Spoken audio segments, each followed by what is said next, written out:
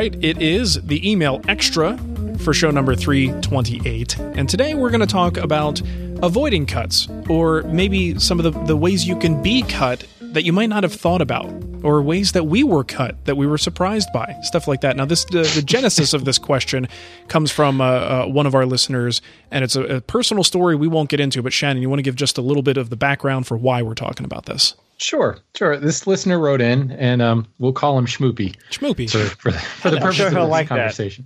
Yeah, Schmoopy. You call me Schmoopy, you're a Schmoopy. All right.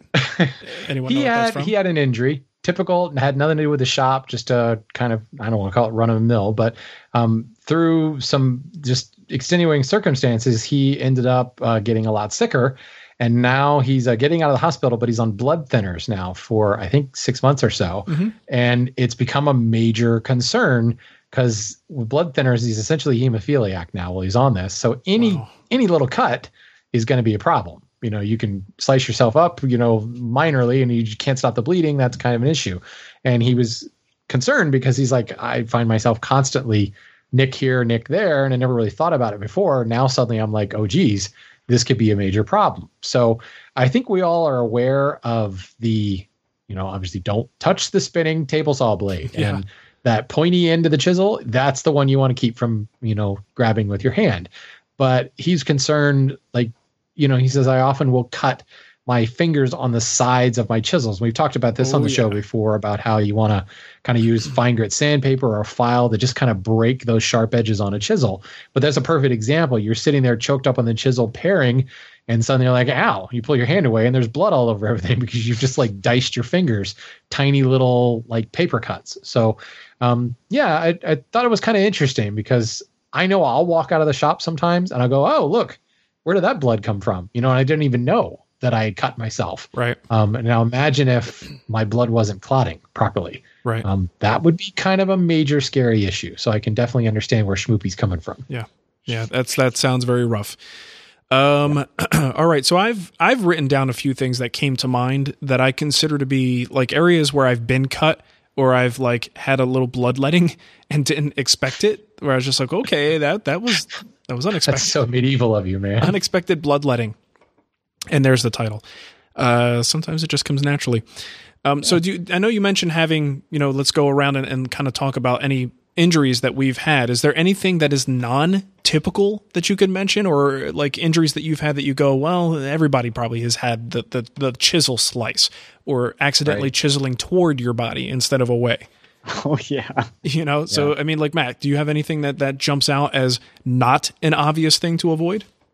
That hasn't been mentioned so far. The edges of workpieces, if you just square something up and you let that workpiece slide through your hand at all, it'll probably cut it. I've had that before too. So maybe break your workpiece's corners earlier with a little bit of sandpaper if it's going to be that big of a problem. But I've had it before where it's I went to go pick up the workpiece and it slipped and it slid through my hand. Yeah. And then you get a nice cut right from that edge. You're like, wow, that is sharp. Yeah. Along those same lines, if you are breaking the edges with sandpaper, have you ever had this happen as you're running it across? There was a frayed edge that you didn't notice. So I know where you're going with this one. The sandpaper goes under, and where's that little sharp shard go? Right into your damn finger. That hurts like a mother. And especially when you're breaking the edges, right? You're wish, going back and forth real fast because it's light duty work. You don't expect it, and that's when it nails you. But that's definitely something to keep an eye out for. Yeah. Most definitely. I get bit by those freshly jointed corners all the time, especially you maybe you're running your hand over the surface. Oh, I just planed that. How does that feel? Slice. You're like, oh man. The one that gets me is actually when I'm sharpening, because I freehand sharpen. I oftentimes will really choke up on the blade, and invariably I end up dragging my fingertips along the stone. And I'm sharpening my fingers, but I'll be working along and suddenly, hey, what is that extra color that's in with I use Windex on my diamond stones now. And you pull it up and sure enough, my fingertips, I've just abraded the tips off of them. It's like I'm trying to enter witness protection or something like that. So red and blue make purple? Is that what it turns into? Yeah. Yeah. Very nice. Very nice. But I've done the same thing with sandpaper. Yeah. Where I'm anytime I have to take the work to the sandpaper, Like say you're rounding over ebony plugs or something for green and green, and you're actually taking the work to the sandpaper held flat. I will end up sanding away a finger or a knuckle or something like that. Yeah, it's always a big one. Totally. Saws, that's the other one. I don't think about it. We know the saw is sharp, but man, like my little Japanese flush cut saw, like when you're flushing through something, and when it finally breaks through on the other side, and the saw kind of jumps like an inch. Yeah. Make sure your hand is nowhere near that or your body or anything. That specifically, because that's the saw, like as far as hand saws goes, that's the saw that I get the most, time on is the flush trim saw. And you're right. Yeah. As soon as you break through, you better make sure there is no skin on the other side of that because it will punch through and make you a miserable person. I remember I did a series, the podcast or the video or whatever, it's called First Century Woodworking. I made a series of stools for my mother-in-law to take to her Sunday school class because they were talking, Jesus is a carpenter. How would he make a stool? And I specifically came along with my flush cut saw to trim the tops because the tapered tendons go into the seat and they stick out by half an inch on the top and they wedge them in place. And once they're wedged, then you come back with a flush cut saw and you trim off those tendons. Otherwise, it's very posturepedic as you sit on that lumpy stool.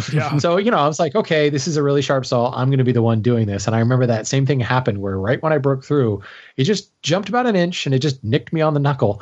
And one of the little girls, this was like a kindergarten age class. One of the little girls saw the drop of blood and just started crying. Oh no. He cut himself. And I'm like, terrible. No, really, it's fine. But it was like, just one drop of blood and that was enough. It was mass hysteria. The other splinter thing that comes to mind is plywood. And I've had that sort of same thing. You rub your finger across it just to see if it's smooth. But that veneer, that top layer of veneer is very susceptible to the edge becoming a shard, a splinter that's going to go right into your skin. So watch out for that. How about sanding? Do you guys ever had an abrasive wound from sanding? Yeah. Just like there have been times where my knuckle would come into contact with something, either the random orbit sander or a stationary sander of some sort. And that is one that hurts like, what? Yeah, because it's a mixture of abrasion and burn all at the same time. Yeah, those are rough. Now, I wouldn't recommend wearing gloves around power tools, but if you're being extra cautious, I don't think there's really anything wrong with wearing gloves with a random orbit sander, or at least half gloves that protect your knuckles. That might be something I would look into if I'm being really cautious again, but would probably not use those with any other power tools. Yeah. I do the same thing with files and rasps. It's still abrasive, but I'll grab the tip of the file and use it two-handed and, invariably I'm tearing up my fingers. So I've started wrapping them in blue tape now, wrapping the tip of the file in blue tape.